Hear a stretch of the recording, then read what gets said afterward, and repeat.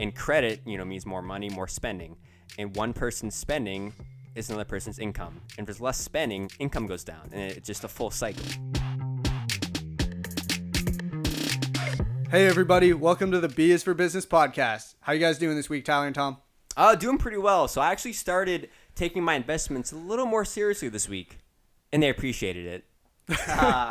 Good one. Corny joke to start off. Tom, what do you got? That's Tom. I don't know. Been a long week in the stock and crypto game, that's for sure. This past weekend, though, I did go to this party. Funny, like crazy. Batman invited me. And it was this evening of discussing everyone's Bitcoin investments. And all the superheroes were there. But Superman didn't go because it was a crypto night. Ooh. Yep. Okay, that's a good one. That's a good one. I think that was a good one. Not too corny, a little corny. Yeah. But yeah, we are not a humor podcast. Not going to tell jokes the whole time. Let's stick to investing for now. But we might start off every podcast with a joke in the future. See how it goes. That wasn't a joke. Yeah. Funny guy. I'm so off track now. All right, so this week, a lot went on. Stock market kind of up and down again. Still crazy high volatility while we're waiting for that March 16th, 17th meeting with the Fed. And then we got real estate still with that low supply, extra low for like winter standards. And homes are selling faster for winter standards. Usually it's a little slower in the winter, but it's kind of still already picking up. Like it's right. The spring is gearing up a little earlier than normal. And then crypto had like a little bit. It had like 2 days where it like really went up, but then it fell right back down to pretty close where it's at. We should probably mention that we also record on Fridays and Saturdays usually, sometimes Sundays. Yep. So like we might be like a day delayed when it comes out on Monday with some of the stuff we say regarding like the price of crypto or something for the week. Just throwing that out there. But yeah, what are you guys doing this week? Anything you're looking at investing in? I mean, it's definitely tough. Like last week was very volatile. Obviously with the looming Fed hiking interest rates. It's to be determined if it's going to be just the 0.25% or 0.5%, and how many total hikes they're going to be this year. I know it started off like it's going to be 4, then maybe 5, and then some people are saying even 9 hikes. I actually saw a chart. It was the amount of times that rates are going to hike throughout the year. And the beginning of the year, it was like 3, then 4, then 5, then 6. Now it's all the way at 9. So they're expecting like 9 hikes. Obviously, who knows? Like that's just a random number. People are just guessing. And that gets more headline, more clickbaits. Yeah. It's like if someone says, oh, like 2 times, like people are like, yeah, whatever. But someone says, oh, they're gonna hike rates 9 times. Everyone's like, oh my goodness, what? Let me click on the article. Like, oh. Yeah. I do feel like clickbait is like a part of it. It kind of reminds me of, do you guys remember when like LeBron James, like one of the biggest basketball players in the world, was leaving Cleveland and he went to Miami, and his like introduction speech, he was like, not 4, not 5, not 6 championships, kept going. It was him, That's Wade, funny. and Bosch all doing it. Yeah, that's what I feel like the rates are like right now. Yeah. And just everyone like needs to say a higher number than the previous one. And I mean, like, you got to kind of trust the Fed here. I feel like they said what they said, and like stick with what they said. Like, why listen to JP Morgan and like what they say, and why not stick to what the Fed says until the Fed says something different? And I do wish the Fed could be like a little bit more transparent. I wish they were. Yeah, that would be nice. And like, if you're going to raise it 10 times, right? Like, why didn't you start earlier where you wouldn't have to have raised it 10 times? Also, too, like 10 times at 0.25%. Well, that's what I was going to ask. That's a lot. Is 1/4% usually what it is? I think that's what it was the last time. Sometimes like half, but usually a quarter. Oh, okay. Yeah. But if they did 10 times at, 0.25 versus like 8 times at 0.5, obviously that's a lot more. So it depends, what they're going to do. Yeah, so like 10 times at 0.25, you're looking at 2.5%, which I don't know, like that's like unreasonable. Yeah, honestly. that's like what it was like, I don't know, not that many years ago, like pre-pandemic. And, so in 2018, I think inflation was, right around target at like, whatever, just over 2. And I think interest rates were right under 2. Yeah. So they were right around the same. Yeah, so I don't know. We'll see how much it affects it. I have a feeling like a lot of the market is just being affected by it now. Right. So like when the the interest rate actually does change, I don't know how much of a difference we'll see. Maybe on like that trading day and like the following days around it, we'll see like a lot of crazy volatility. But it will be nice when like this is over, and we get like a little bit more stability in the market. Definitely. And the reason why we keep talking about this for people listening is because it's very important what the Fed does with the rates, because it determines the amount of credit that's in our economy. And credit, means more money, more spending. And one person's spending is another person's income. And if there's less spending, income goes down. And it's just a full cycle. And that obviously impacts the economy as a whole, in the United States and the entire world. So it's very important to, keep up and understand what rate's going to be doing, because it impacts everyone, not just people going, applying for loans or investing in stocks, but, it can have the trickle down effect in the economy. Yeah. And this is kind of like along the lines of what you just said, where if someone's spends more money, the company can like raise prices because they have more goods. The inflation's higher, so they have to spend more to make those products, sell the products at a higher rate. You need to bump people's salaries up so they can afford it. And then you're back in like a cycle where now the person's salary is higher, so they buy more stuff. And like with these high inflation rates, you kind of can get into a bad cycle that way as well. So that'll also be something you want to keep an eye on. I think people are calling it the wage spiral right now. Yeah, like the wage price spiral. It definitely can get out of hand fast. Yeah, because prices go up, wages got to go up. People can buy more because their wages are up. Just vicious cycle. Definitely. And also like interest rates are pretty important for real estate as well. Right. I don't buy that many individual stocks, so I get that like the fears in the market with the interest rates affect the stock prices, but outside of that, they are affecting like the company's ability to purchase products at certain prices and stuff like that. But overall, like it doesn't impact the stock price directly, the interest rate going up until. Sorry, how? Like the stock price, like just what do you mean? Like on a given day, like if the interest rate goes up 0.25%, it doesn't affect the stock price directly. Well, it could. But some people trade on margin. Yeah. Okay. Like some people trade on money they do not have. Okay, so if you're taking debt on stocks and trading on margin, then that would be. And then also interest rates, because companies borrow money, and if the loans cost more for these companies, then their earnings are going to be impacted. Right. So that does actually, Yeah, but like just for like a normal buyer of a stock, like you're talking about buyers of stock, not actual companies. Yes, yeah. Yeah, okay. Like in that case, it wouldn't actually. Yeah. But like I said, the companies would be affected by it, which would then affect the stock price. Yeah. I get that. But like it does have a bigger impact on real estate, I think, is where it could be more felt, because like all those banks that lend out that money are lending it based on the Fed's rate. It's like the federal fund rate is what's changing. A lot of people get that mixed up. People think, oh, the interest rates are being raised by the Fed right now. Mortgage rates are being raised. But that's actually not what it is. It's the federal fund rate, which like real estate mortgage rates do follow that, but actually not as closely as some people think. And it doesn't mean that if the Fed raises their rate to 2.5% because they do 10 rate hikes at 0.25, that real estate rates will also go up 0.25. Especially like the Fed rate is still at 0 right now. They haven't bumped it up yet. Yeah. Mortgage rates have actually been going up for the last like couple months now, I think. I'm not sure the exact amount that they've gone up. It's still not like they're still at historic low mortgage rates. But they're not as low as they were at the bottom. Yeah, it's gone up over 1% in the past year, I believe. Yeah, and the mortgage rates going up is a big deal for buyers, because you might not think it, but like 1% interest on a 30-year mortgage on a couple $100,000 house is a big difference on how much you end up paying. So, I mean, there's a chance that it could slow the housing market. I mean, we'll see how that goes, but it's also tough for sellers too. I mean, think about it. If someone buys a home and they're locked in at 2.75%, they're probably not going to want to sell when rates are like at 4.5%, because they'll have to buy a new home. And they already have that mortgage locked in at like 2.75%.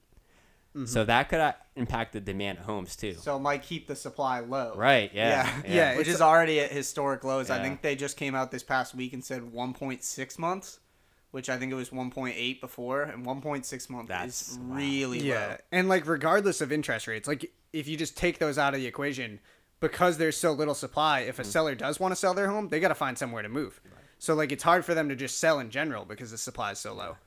So Tom, you said 1.6 months. Yeah. What you know what the average is? I know obviously 1.6 is I low. think it's definitely higher than that. I don't know exactly what the average is. Do you, Joe? Well, I guess, I don't know, you're talking like the average over 100 years? I think a Yeah, or healthy just housing recently. supply is somewhere around. I think it's like 6 4 months. or Oh, 5, okay, 6, yeah. Yeah. somewhere in that range. Is Yeah. like, yeah. Is like healthy. I or think, whatever. yeah, it's somewhere around the number of months Tom just mentioned that Yeah. it switches from a buyer's market to a seller's market and from a seller's market to a buyer's market going each way. So like right now we're in a heavy seller's market. Like pretty much peak seller's market. Like you can't, unless you go, it would be ridiculous to have like 1 month of housing supply. Just looked it up. A 6-month supply is healthy. Yeah. Yeah. Or considered That makes healthy. sense. So So yeah, we're not even close to that. Yeah, so you're gonna need to build so many homes to get back to that equilibrium point, and like it does fluctuate. It's almost never just at 6, like and steady at 6 forever, because like when it, like I don't know, builders just are more incentivized to build at certain times, less incentivized at other times. So it just like fluctuates around, but this is really low. And they are trying to build a lot right now. Yeah. I mean, I wouldn't want to be a builder right now with all these supply, chain problems. Yeah, Like, no thanks. Construction's already it's difficult as it is. And especially with, the cost of everything going up, like not even just materials, but services too, wages going up. It's definitely tough to be a home builder right now. I wouldn't want to be one. yeah, it's tough. And I saw a chart recently that showed that they were building more homes now than in 2008. And people were like, oh, okay, supply is like going crazy right now. So we're about to see a big crash. Like this is the top, but there are so many factors that are going against that are working against that to not allow that crash to happen. And I think 2008 was very different for a lot of reasons. Like 2008 crashed, not because they were building a ton of homes. That's true. They were building at like a rate that was faster than any time in the previous like 20 years, I think. They were building really fast, but it was just like the faulty loans and like the bad mortgages that they were giving people that probably realistically shouldn't have been given those mortgages. Yeah, like the ninja loans. No Yeah. job, no income. What were those? You got Like your credit score could be 500. You didn't need to have a job or any income or no assets. I think that's what it was. No job, no income, no assets. yeah, they're just like, here's a loan. Yeah, here's a loan. Figure out how to pay it off. Yeah. After we jack your rate up, in 20 months or like 2 months, it gets jacked up, and then you're screwed. You can't afford it. So the bank takes your house back. Yeah, and it's like not good for them to take it back either. Like they're not in the business of buying and selling homes. They Right. don't want to do that. They just want to collect interest. But the picture I saw where it's like homes are being built at a record pace, like gonna cause a crash. Like it doesn't. I don't see it for like the supply reason we were just talking about, and all that. But also that chart was a little misleading because it was saying that it's being built at a record pace, but it was also talking about units and not physical like single structures, single family homes. So a lot of people that want to buy a home, like it's not that new construction in big apartment complexes isn't really helping them as much. Yeah. And I don't know if you guys notice, like around where we live, I don't see a ton of new construction. It's a lot of it's in like those big cities. Like it's really located in specific spots. Like if you go to Nashville, I'm guessing you look at like, I haven't been there, but I've been to a lot of cities where you see this, is you see all those cranes on top of buildings. Yeah. That's like signaling that they're just building a lot. Like I think Austin, Texas is the same way right now.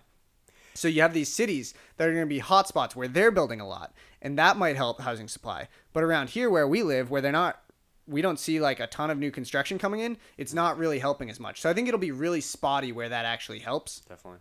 And also like that chart, like housing supply, people think like, oh, it's definitely going to cause a crash. It doesn't always, because there's like in the 70s, they built like a ton of homes while interest rates were at like 20% and didn't like cause a housing crash. Yeah, home prices actually went up. Yeah. That time.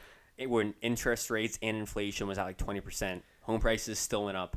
Yeah, it's crazy. If crazy. you look at all those charts, there's really no correlation between like housing crashes and like much data at all. Like it's usually caused by like a unique thing. Like in 2008 was the bad lending. And in like the past before that, there really hasn't been a huge crash that was specific to like interest rates or Right. supply or something like that. Yeah, there would have to So- be like a recession, people lose jobs, and they Yeah. can't afford homes, demand plummets, boom. Yeah, and even if I think like the loans right now are so strong, like because of like the Dodd-Frank Act and all that stuff that they put in after 2008 to avoid this foreclosure problem we had, mortgages are so strong. Like you got to be really qualified to afford one. And like they look at your reserves and all that. So even if you lost your job, you may still be able to make your payments. I don't know what they use for like guidelines, but I'm sure they look into how many months you could go after losing your job making your payment. And I think they're just so strong right now that it'll be tough to see foreclosures unless we have some kind of black swan event like COVID, or we'll see what happens. I think the reason you don't see as many crashes in the housing market too as you would in like stocks is because it's not easy to have a stock market crash, but literally everyone just nowadays goes on their phone, goes to their brokerage and sells, and there's a crash. You can't just sell a house in a day. Like if you want to sell your house, it takes months. So there's no like event like with the snap of a finger like COVID that could like completely just in one day crash it. I feel like it takes time. Yeah, that's a good point. And it makes me think of crypto too, because crypto like is like the same way as stocks. You can do it right from your phone, buy and sell, but it also goes 24 hours a day. So that could also contribute to the part of the reason why crypto is more volatile than the stock market, and real estate, and the stock market is more volatile than real estate. Definitely. Yeah. What would your advice right now be for people who maybe, are just getting into investing and they're kind of, worried. They see all these crazy prices and they're not sure of the future, and they just want to, make sure they're going to be, financially stable in the future. What advice would you give them, We're talking about like investing in all different assets. Yeah, just in general. Yeah. Because I know obviously, keep with your long-term goals. Everyone has different goals, but, I would say just remain consistent and don't let your emotions get the best of you. And just keep, dollar cost averaging in and, saving money and being smart about, your spending. Yeah, I would say, like you said, just have some goals and like really stick to them. So if your goal is to just invest in the stock market, like, or your 401k or something till you retire, just keep doing it. Don't stop, pull it out to do different goals. Like if you have a goal to retire by 40 or something though, and you got to be more aggressive, have that goal, but also stick to it. So if you're going to buy individual stocks, buy those stocks consistently. If you're gonna, don't like just sell because you got fearful one day. Like you just said. So I feel like that's what I would do. I would also definitely get educated. That would be my first thing, is like make that plan, have those goals, but also get educated in all the different assets to find the one that you think will help you be the most successful, and then also give you some stability for your future. Yeah, I like that. Yeah, I would definitely just say educate yourself. First and foremost, you can read podcasts. B is for Business podcast. Yes. Read podcasts. Do some more reading. Look up things online about investing. Did I mention reading? You can read. There's so much out there, so much information, and you just got to utilize it. In this day and age, you can find information anywhere. And, personally for me, I started investing in stocks at the beginning of the pandemic. And stocks just started going way up because there was just this big crash. So I was like, oh, it's easy to trade stocks. Turns out it's not. If I educated myself, most people can't beat the S&P 500 trading themselves, and even most fund managers and stuff will not beat the S&P 500. So if you just educate yourself and learn and realize that taking a long-term approach is often better. For real estate, we've had some success in real estate, but I had to really educate myself before I got into that. Right. Nowadays, it's too easy for someone to open up a Robinhood account, get on Coinbase, and they're trading within hours and having no knowledge whatsoever. You just take the time, learn, and then just ease your way into it, and you'll be successful over the long term. Yeah. Yeah, my other advice would be to just YOLO it all in Shiba Inu. Yeah, that's funny. Just kidding. Obviously, that's a joke. Don't do it. Not financial advice disclaimer right there. Although just draw right from your 401k. Just take it all out. Pay the taxes. Take the penalty. Put it in Shiba. Oh boy, things not to do. Yeah, don't do that. But I do think you should have some skin in the game.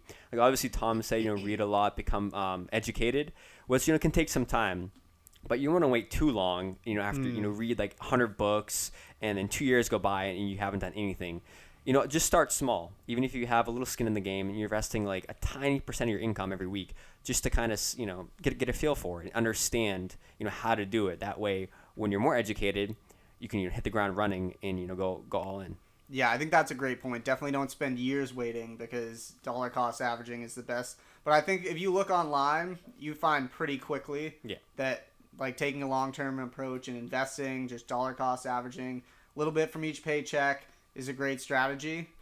Things like maybe real estate might take a little longer to learn, but that's okay because it's like a bigger process. But still, you don't want to wait years to do that either. If you can like afford it or find a way to save up money, you should still try and do it quick.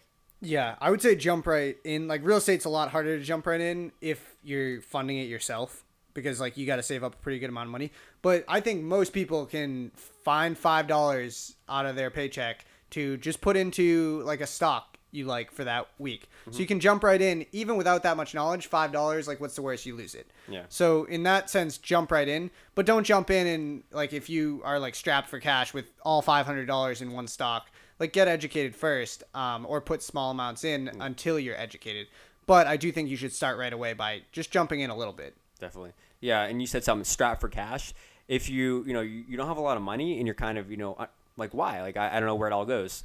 Take a minute to track all your spending. I guarantee you'll find things that you didn't even realize. Oh, wow, I spend that much here. Like I got to change that. And then you can make small changes, and then all those small changes will add up. And you're like, oh, wow, now I have an extra $300 per month that I just came up with because I changed my spending and I budgeted a little better. So Yeah. those things can really help you. I actually meant to mention that exact same thing. Like, yeah, it's easy to like go on your phone once in a while and look at the card balance or whatever you have. But if you actually take the time to write down whenever you make a purchase, you're writing it and you're like, damn, did I really just spend $25 on Uber Eats? Yeah. I mean, I could have gone to the grocery store and bought a meal for like $5. Like, Or you could have picked it up yourself. Yeah, or pick it up myself. Yeah. But yeah. Yeah, one other tip on budgeting is also you can kind of use budgeting in a way to set goals. So like one thing I did was I took all my expenses, my future expenses. So I said in 5 years when I want to be financially independent, these will be my expenses. And I calculate them. So it was my car payment that I'll have at the time, my house payment that I'll have at the time, everything from food and beverages to like just random supplies you need, like a toothbrush. So I totaled all Health that insurance. up. Yeah, health insurance. That's a big one. If you're financially free, like you got to make sure you include something like that you won't have from your job anymore. So that'll end up being a very heavy expense. But you add all those up, and then it kind of gives you a passive income goal to get to for your financial independence. So, like, for example, you might need to get to $4,000 a month. So then you work backwards from that and say, like, okay, if I invest if I get to, $1 million in the S&P 500, I'll be getting dividends that equal $4,000 a month. Bam, you've hit your passive income goal. So you can kind of like work backwards from it. Or it could be like, I need to buy 10 rental properties to hit that passive income goal at $400 a month. That would get me there. Yeah. So you can kind of like work backwards from it, and it would just like kind of give you a goal, and it would also help you budget at the same time because you see, oh, if I save more money here, I can put it to here, and it'll get me to my passive income goal faster. Yep. No, it's great. I like that. So educate yourself, budget, and set a goal. Set goals. Yeah. Multiple goals. Yeah, and one other thing I would do is just jump in there and buy a Melania Trump NFT. Did you guys see what she did? Yeah, that's pretty crazy. What did she do? No, I didn't see. Did she so just make her own NFTs? Yeah, she did make her own NFTs. So that actually was definitely not financial advice. But she made her own NFTs and then got caught buying her own NFTs. Yeah, it's actually something we've talked about on this podcast. Yeah, like ways to launder money. You make an NFT and then you buy the NFT and jack up the price. Yeah, like you Is buy that, it. wait, is it so? Even though you're buying it from yourself, would it be It's illegal. illegal? So I looked it up. It is illegal. Like because if I was just sitting here right now with like a $5 bill and I have my phone next to me on the table and I put the $5 bill, just like moved it from one pocket to the other pocket, picked up the phone and said I bought my own phone for $5. Is that illegal? Like why is it illegal? So I guess I'll explain why it's illegal. First, the Melania Trump one is she got caught because she bought it from herself from another wallet, which bought it from another wallet, which bought it from the first wallet, which was hers. And like, so it like someone tracked all the wallets it went through. So that's how she got caught. But it's, and I don't know like how you get penalized in NFTs and crypto for it, like because they're still pretty unregulated, but it is illegal because it's called wash trading, at least in like stocks.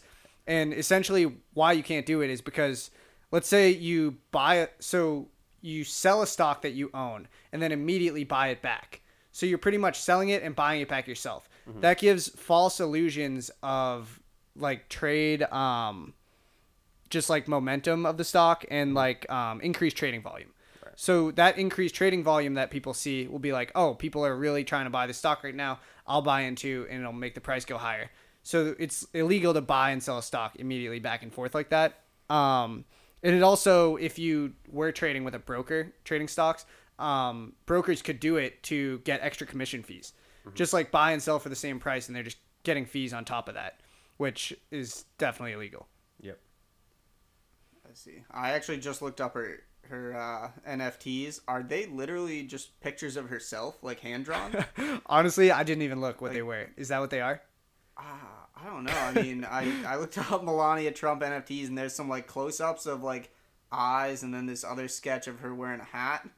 Which, I mean, if I had to guess, I'm gonna say maybe they're her eyes that are drawn. If the hat picture is also her, so Yeah, I don't know. crazy. I do think this is the fact that, you know, if someone does this and then like they get caught because it's, you know, on the public blockchain, which is good because it shows that, okay, you know, like the other scam we talked about a couple weeks ago, that couple laundering billions of dollars of crypto, like they got caught, and it's good that these, you know, people are getting caught and they're not just, you know, getting away with this stuff. Yeah. Because it's almost like I said, like crypto is self-regulating, where, you know, all these transactions are, you know, on the blockchain. So Yeah, the people on definitely good for Twitter will crypto. find you. The financial people Yeah. on Twitter Yeah. will catch you. Yeah, it's interesting. It's a good thing to talk about too with NFTs, is like, be careful with what you buy, because there's like a ton of art out there right now. Like pretty much everyone's making a project, it seems like. Yeah. So just be careful. Know what you're getting into, because they are still very volatile investments. And there's still like a lot. Most people don't even know about them. Like I would say a good chunk of the people who buy NFTs, like especially a lot of the celebrities getting in the game, don't really know that much about them. Right. Because even me, who like I've done a bunch of research on NFTs, still don't really understand all of the blockchain and how it works. It's just a lot to dive into. Yeah. It'd be nice to have that kind of celebrity money to be able to just buy the NFT without caring about like what its utility is and stuff, and just being like, oh, these are cool to have right now. I'll pick one up. Right. Yeah. It's one of those things too where it's like they're only worth what someone is willing to pay. Well, that's everything. You know, things are only worth what someone's willing to pay, just in general. Yeah. What about like? Oh yeah, I was gonna say like, what about a house? Same thing. Yeah. Yeah. Very true. Like if there's this house that someone's listing for $400,000, but for some reason no one wants it, and one guy's willing to pay $200,000, that's what it's worth. Even though it might be valued at $400,000 and the seller wants $400,000, no one's going to pay that. So it's not worth that. Because only one person wants it, and he's like, I'll give you $200,000. That's it. That's what it's worth. Yeah, and that has to be what it's worth, because there's no other buyers. Yeah, like pretty much any time you buy a house under what it was listed for, someone's buying it for what it's worth, not what it was listed for. Yeah, what they are willing to pay for it. Right. Yeah, and I think a good example would be, because like the housing supply is low, the houses are worth more to people because they're having a hard time finding one, and that leads to bids over the asking price, raising up the value. Like, so it's really just people, essentially putting a higher price on it themselves. Yeah, and that's why people are willing to pay so much more for like Dogecoin, because it's going to the moon. It's down a lot right now, so it's not a direct flight to the moon, but it's going to the moon. Dogecoin. Haven't heard that name in ages. Yeah, I actually I don't invest in Dogecoin, but I just love talking about Dogecoin. Yeah, we have to say it for the algorithm. You know, hopefully if we say it a couple times, it gets us, you know, on the front page or something. Yeah. Well, I don't know how the Spotify or Apple Music algorithm works, but I'm sure we can game it. Yeah. You guys see a lot of like financial gurus on Twitter or in YouTube, especially. They have the most clickbaity titles and thumbnails. Yeah, just to get you to listen to it. And everyone has like the same thing. It's like a guy with his mouth wide open and like rocket ships up and then like arrows down, like coming housing crisis. Is this the end? All caps, question mark, exclamation point. Yeah, and then they talk about like why it could go up or down. They just give the like both ways. Yeah, they give their viewers what they want. Like, it could go up, but it could go down. So that viewer, every viewer is gonna love that, because they have that hopium. They're like, it's gonna. I've never heard that, but I like that hopium. You haven't heard that? That's that's good. Yeah. There's a lot of those guys out there. and girls, like people who are just some people who have like never actually done what they're talking about too. Like that's tough. I try to not talk a lot about specific stocks on here because I don't invest in specific stocks really. But some people will just like sell you this course on stocks when they like probably have $100 in like Apple or something. Yeah. But they're very good at marketing and they like understand enough to put it on paper, so they could sell you this book or this course on stocks. So that's also something that happens or it definitely used to happen in real estate a lot. I think a lot of the real estate resources are free now. But I listen to a lot of real estate resources and like read a lot of books, and I hear stories all the time of people who paid like $10,000 to this like guru to teach them how to invest in real estate when you can get like the equivalent of a 4-year bachelor's degree at college just by listening to podcasts and reading like 5 books. Yeah. So it's like really not that hard, and you definitely don't need to. Anytime someone's like telling you to spend money for a course, just make sure you do your due diligence and that they know what it's actually saying. Because some courses are valuable, as long as you're buying them from the right people. Mm-hmm. And most, I mean, yeah, you like you said, you can buy courses, but you don't need to. There's so much there's free information you ones can out there. find on your own, and it might be a little more difficult to get all that information in one place where you can make sense of it, but it's possible. And doing that will probably make you learn even more because you're doing it on your own dime, on your own time. Yeah, it sucks, but I'm sure there's people out there who have spent 20 grand on a real estate guru course when you could literally just get the information online and in books and on podcasts. Like, and spending that money doesn't actually push you any closer to your goals. Right. Or to even having a house. Like that 20% could have been spent on $20,000 could have been spent on a down payment on that house. Mm-hmm. Exactly. In real estate. So yeah, and it is one thing too, like buying a book, like that's fine. Books are like $15 a course. Some courses might be $10-15. Yeah, buy those ones. Don't buy the ones that are like $10,000. Like I see like these ebooks that are selling for like $1,000, and I'm like, really? Why? Yeah, I didn't know. It's because like, they ebook. Like they all promise get rich quick. Like it's like how to land your first like $1 million a year or something like that. And these people are selling it for thousands and thousands of dollars, and people see that and like, oh, $1 million, I can get $1 million. I just need to pay like 3 payments of $10,000 to get that. I'm in.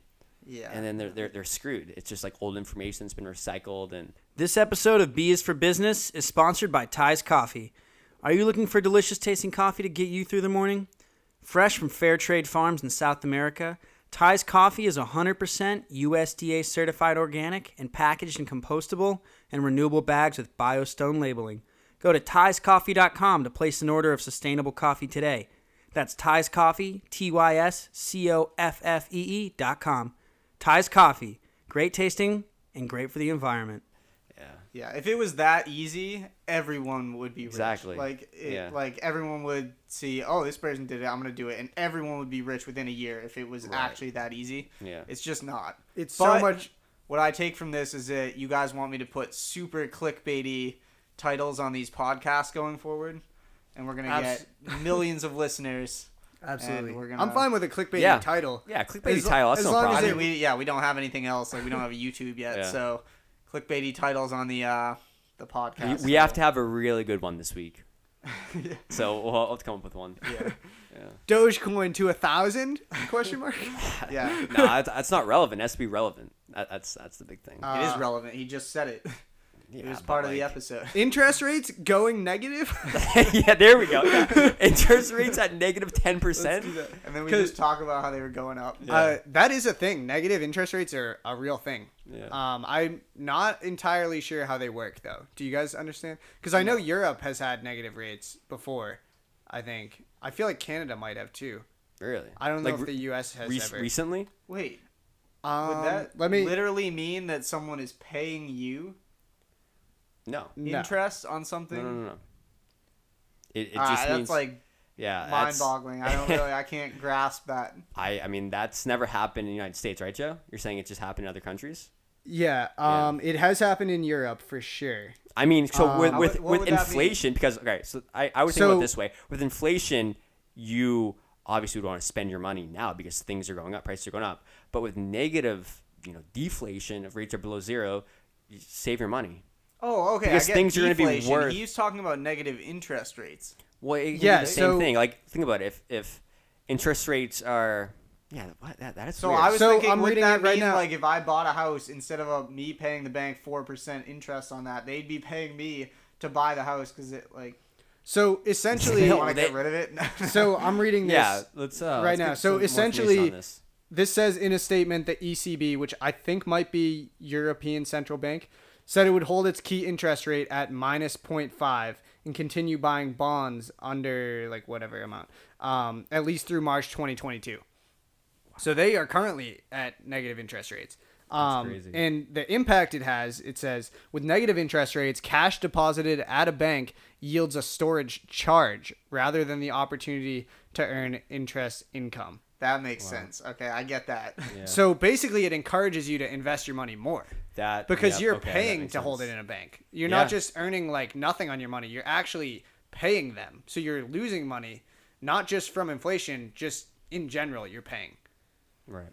Yeah, that makes sense. So it's pretty wild. And they do it like I think one of you said it while I was looking it up. They do it in deflationary environments. right, because it helps stimulate the economy. Right. Like during a recession, they lower it. Okay, boom, more people. Like you Right. said. So it's pretty much essentially exactly what they did when COVID started. They needed to stimulate the economy, so they dropped the rates to zero.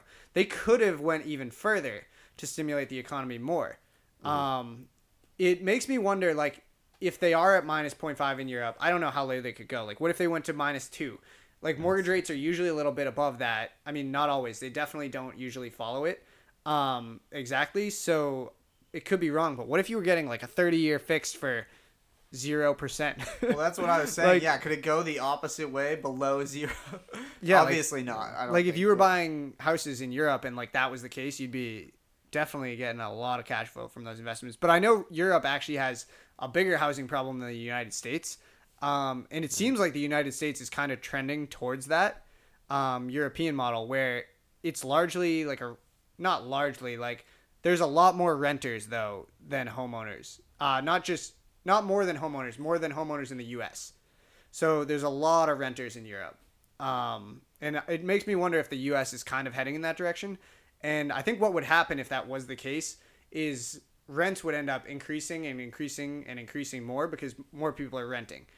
So if that happened, then I think what the government would have to do is step in and like how they provide Section 8 benefits now, where they like pay part of someone's rent. I think the government would need to step up more and actually like expand that program a lot, and kind of just be involved. And I kind of think that might be where we're heading. Yeah, that's think so? definitely interesting. Like That- the more prices go up, the harder it is for someone to afford. They have to keep renting. Rents go up. And like just more and more landlords work their way in, and then you end up with just a large renter society.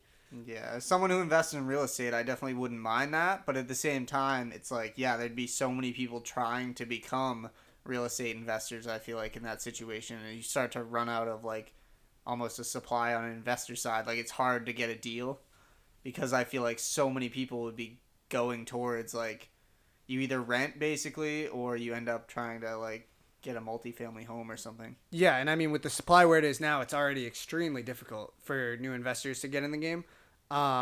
And like if you were in 2010, if you started real estate investing, there were opportunities everywhere. Now, just 12 years later, and even 10 years later, like 2 years ago, we were in just as tough of a time buying homes as we are now, almost at the start of COVID. And just 10 years, you can change a lot. Yeah. Yeah. I mean, yeah, who knows what it's gonna look like in 10 years? We don't know. It could be maybe the same, maybe completely different. I mean, Who knows? It's tough to tell because Inflation's up to like 40%. Yeah. it's tough to tell because we'll all be living on Mars and using Shiba Inu coin for money. Yeah. So Yeah. I Crazy. have a fun, quick question for you guys. We just talked about the negative interest rates and how you get charged to keep money in the bank. yeah, Right now, let's say, here's a scenario. You have $1 million. How much of it do you keep in the bank and get charged versus how much are you willing to store in your house in a safe and risk it getting stolen or lost or something? wait, getting charged because the negative interest rates? Yeah, you're so saying? you're getting charged to keep it. What's keep the it rate? in the bank. What's Let's the- say you can't invest it in stocks. It's either in your house or in the bank. Yeah, but what's the rate I don't at the know. bank? But like negative, or I don't know. Just Negative you're 0.5. you're, Just say any number. You're losing like $100 a day in the bank. Out Well, of a you're also million? going to be losing money if it's just sitting in a safe too, because you're not investing it. It's Yeah, just, from well, that- inflation. yeah, I and you're guess. losing it less All fast. right, I guess it wasn't a fun question. You guys ruined it with all the specifics. They Yeah. buy I pretty. just thought it would I be mean, interesting. Like, would anybody be willing to just like keep more cash at their house rather than keep yeah, it in sure. the bank? Yeah. It looks cool having $1 million just like in a room. all in ones. Why Yeah. not? Hold one. They sell pretty durable safes these days. Yeah. Almost bank quality, probably. Or you know what? You could put like a floor down and then put all the money on the floor and then put some glass on top of it, so you just walk across your money and see it all times. Could you fit Right? $1 That'd be million cool. cash in a room? Um, What size? yeah, in I've hundreds, I'm sure you could. I've tried it. You can. I fit it all just under my mattress, not Yeah. all, let alone the room. That's funny. I don't know. Do you guys have any more topics you want to talk about? I think we're good. I have one thing I got to mention is that we did Super Bowl predictions last week. I know we're late because we recorded that episode the day before. Now it's been a week since the Super Bowl. I was the closest. I picked Rams by 7, and they won by 3. Well, what? Yeah. Bengals didn't Well- get it done. Hate to see it. Yeah. Let me ask you a but- question. What did you gain from that except for bragging rights? I lost $20 gambling. There 'cause you I go. bet on the Rams minus Yep. 4. Yeah, I don't gamble very often. I'm pretty against gambling, but I always put just like a little bit of money on the Super Bowl. I'm talking like 20, 25 bucks or something like that. Yeah, and I did that's come out in the nothing. positives even though the Bengals lost. So Right. Yeah. win for me in that Yeah. aspect. Tom's like, yeah, I don't gamble at all. I just put like $1,000 in SoFi every day, and it goes down, and I take it out. Might as well be gambling. Yeah, how about Tom last week loading the boat Okay, on SoFi? I was not yeah. loading the boat. I Yeah. just said I kind of, but I did. Well, first of all, it did go up like 10% in the first couple days that week after the podcast came out. And then what did it do? Then it went down probably Okay. more than 10%. Yeah. But I did say if the market is down as a whole, I would be willing to bet that goes down just as much, Then bet. and it did. Then why don't you take out a put? Take out a short position on SoFi. I mean, yeah, I don't know. I'm not gonna do that. I don't Yeah. do that. Yeah. What do you guys take on just gambling in general? Because like I don't bet a lot, but I No. did bet $20 on the Super Bowl. Like it's not much money, so I'm I mean, willing was to it- risk it. But I look back and I'm like, fuck. If I just, Yeah. I shouldn't say fuck on this. Is that Why okay? not? I just said it Every again to episode's explain got myself. the Yeah. explicit label. Yeah, dude, this I the shouldn't- podcast is ruined. You I swore put one the time. explicit label on every episode. I was like, damn, I should have put that $20 in the S&P 500 instead. Yep. It's a missed Yeah. opportunity. I mean, I don't have a problem with other people choosing to gamble. It's their own money. You never want it to become a problem. It's very easy to get addicted to. On the plus side, though, from like a legislative perspective, I don't know why more states don't have it because it brings in a ton of like revenue. It can bring in a ton of revenue. So All right, here's a hypothetical for you. $20 you got right now with the instability in the market leading up to the Fed's decision on May 16th. You putting that $20 on an NBA game tonight, or are you putting it in the S&P 500? I'm putting it on Tom's SoFi position. Just whatever I'm just Tom's gonna doing. inverse Tom's strategy. Yeah. Have you guys ever looked at those inverse stocks? Yeah, The- those are pretty intense, especially with the ones that are like triple leveraged. Yeah, Yeah. those can, I feel like, get out of hand real Yeah. quick, or like you can make a lot of money real quick. Yeah, a lot of them are good for short term. I mean, also they have crazy, expense. Like it's like 0.75, which is pretty high for expense ratio. Yeah, and it's essentially like you're shorting the stock if it's inverse. So like you're Yeah, in a way. betting on it going Well, down. no, it's definitely not like shorting because you don't got to worry about the time decay and all that. It's just directly the complete inverse. Yeah. If it's 1 times, it's 1 times. If it's 2, it's 2. It's 3, it's 3. Yeah, Could I was you- gonna say like I would rather do that, buy those inverses, Right. than short it. Yeah. Just because like you can sell it whenever you want. And you. Sorry, what were you gonna say, Tom? I was gonna before? say, could you use it? So let's say you're just like dollar cost averaging into the S&P 500 and everything's going smooth, but you sense there's like a period of high volatility right now. Maybe there'll be a crash. Can you just buy like some of that to kind of like hedge your other, like to Why kind not? of like Yeah. make Yeah. your portfolio less aggressive kind of towards. That would But- make no sense yeah, but because you would it's- just break it has a even high on that expense amount. ratio. No, you wouldn't. You would lose money because say you bought the I exact didn't same even- in both, So they charge you like they a charge fee. you, yeah, Oh, and it's okay. 0.75%. Okay, I see. So even if you invested like 100 in each, S&P and the inverse S&P. Well, then you'd lose money. I didn't mean either the way. exact It goes up same or down. amount though. But Yeah. yeah, I meant just like put a little bit, Right. like No, I maybe know. a tenth of, just to like kind of like soften it if there was Right. a big crash. Yeah. Just kind of makes your portfolio a little less aggressive at the Yeah. time. Like even if it stayed the same too. Some people are like, oh, I'll just do like equal in both. Like I don't know what it's gonna do, and it stays the same. Actually, no, you're losing money in both. Like S&P has a tiny expense Yeah, I would ratio. say the better way to like hedge your bet there is to just invest it in something else. Yeah. Like Yeah. diversify yourself a little better, I think is what I would do there. What do you guys think about? This is the last thing I kind of want to bring up just right now. What is the last thing? Or sorry, what do you guys think about like I don't know if you guys have it, but like my retirement account has like different settings, so I can be on like conservative, aggressive, very aggressive. I've had mine on very aggressive since I started, because like you're young and like you can be a little bit more risky with it. What like So- you don't have to tell me where yours at, but like what is your thoughts on those? So I can tell you like I think I actually mentioned it on the last podcast. My mix was like, I think it's like 58% stocks or something. It's like, I want to say 20% international stocks. So that was 58% was US stocks, 20 something percent international, like 8% bonds, 2% cash, something like that. I don't remember the exact numbers. But I'm like just comfortable with that. No, not that. I meant like mine has settings. Like I can Yeah, choose well, you to have a- be Yeah, but conservative. so what no. I'm saying is mine is like moderately aggressive. Okay. You could. Okay, so What would happen is if I was more aggressive, it would be like 100% stocks or 90% U.S. stocks. oh, And then that's how as you go to less aggressive, it becomes like 50% bonds and like 20% cash to get really like not aggressive But at all. what you're talking about is a target date fund, right? Where Yes, you can. and that's what I'm talking about. Oh, too. you're talking saying that. Okay, so like good. like the way my 401k is set up, it is in a Vanguard target date Yeah, fund. okay. So those percentages change. Yeah. So as I get closer to retirement age, like say I'm 55, Mm-hmm. that allocation at 58% stocks is probably now like 20. Yeah. And the bonds that were at like 8% are now at like 20%. Yeah, so it kind of naturally just goes more conservative as you go. Yeah. Mine, I think I actually have to change the settings. It will never like change unless I change it.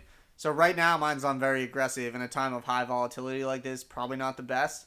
But obviously I'm not going to change it around because then it's kind of like trading. Like Yeah. it's just not worth it. But I don't know. I just didn't know if you guys had any thoughts on that. Yeah. How does it work with, I don't have a Roth. I do 401k, but I know, Tyler, you have a Roth Mm-hmm. IRA. How does that work? Well, I mean, I don't have like you can do like an asset managed fund in there, but I just do, You just invest- low cost index funds. Yeah. Some small cap, mostly large cap, and obviously, that's money that's already been taxed. So I don't need to pay taxes on that, which is nice. Yeah, I don't have as much money working for me now, but I don't have to worry about, when I'm 55, I have to pay taxes if I want to take it out early. I mean, yeah, I can do Yeah. like a backdoor Roth if I want, which I know a lot of people retire early. They do that with their 401k, which is a whole different thing we can talk about. Yeah, we should talk about 401ks, IRA, like Mm-hmm. Roth IRAs at some point, because there's like so many different variations of those, and like Yeah. there's even more.